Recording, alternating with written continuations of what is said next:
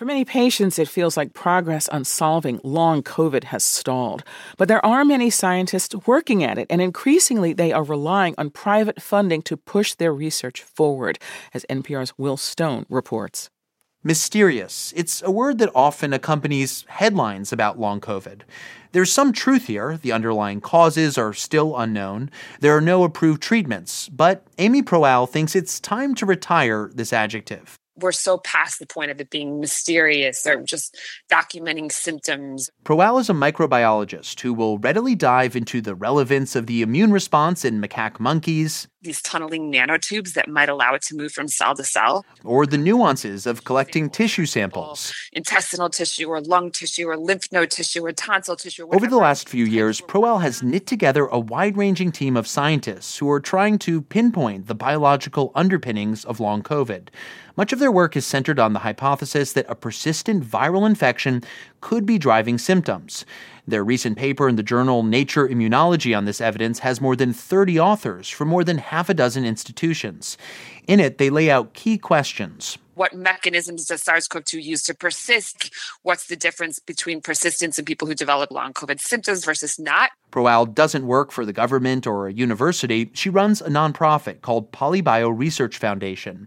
It's funding much of this cutting-edge work thanks to $30 million donated by a Russian-Canadian billionaire from the world of crypto. Proal says that sounds like a lot of money, but in the big scheme, if we're really going to go into clinical trial infrastructures, we would need to get much higher numbers in there. The reliance on private funding to study long COVID underscores an uncomfortable fact that was on full display during a recent Senate hearing about long COVID, when Senator Bernie Sanders put this question to a panel of scientists. I'm assuming that all of you believe that the federal government has got to play a much more active role with substantial sums of money for research, development, clinical trials, et cetera. Is that absolutely yes? No doubt. All right.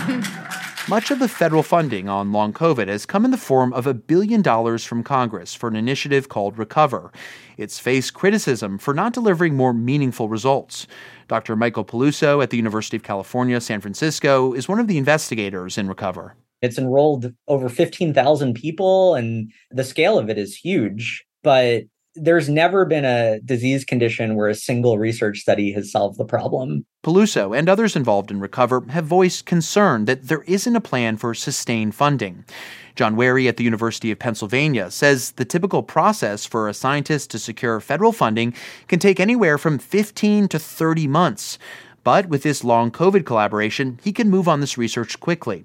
He's looking for clues in the immune cells, something he couldn't do easily without being able to call up someone like Michael Peluso at UCSF and ask for samples. It's one of these conversations where, you don't have to explain the background. You don't have to convince anybody. You just say, hey, we're doing a thing, and it happens almost immediately. Over at Massachusetts General Hospital and Harvard, Michael Van Elzacker says this collaboration on long COVID is unlike anything else he's been a part of. I don't want to be cynical, but a lot of science is publish or perish. It actually feels that way. Van Elzacker, who's also with PolyBio Research, thinks the government should direct more energy toward long COVID. But he says it's not as simple as just demanding more money. More resources and smarter approaches aren't necessarily synonyms. He says there should be urgency and also a clear vision. Will Stone, NPR News.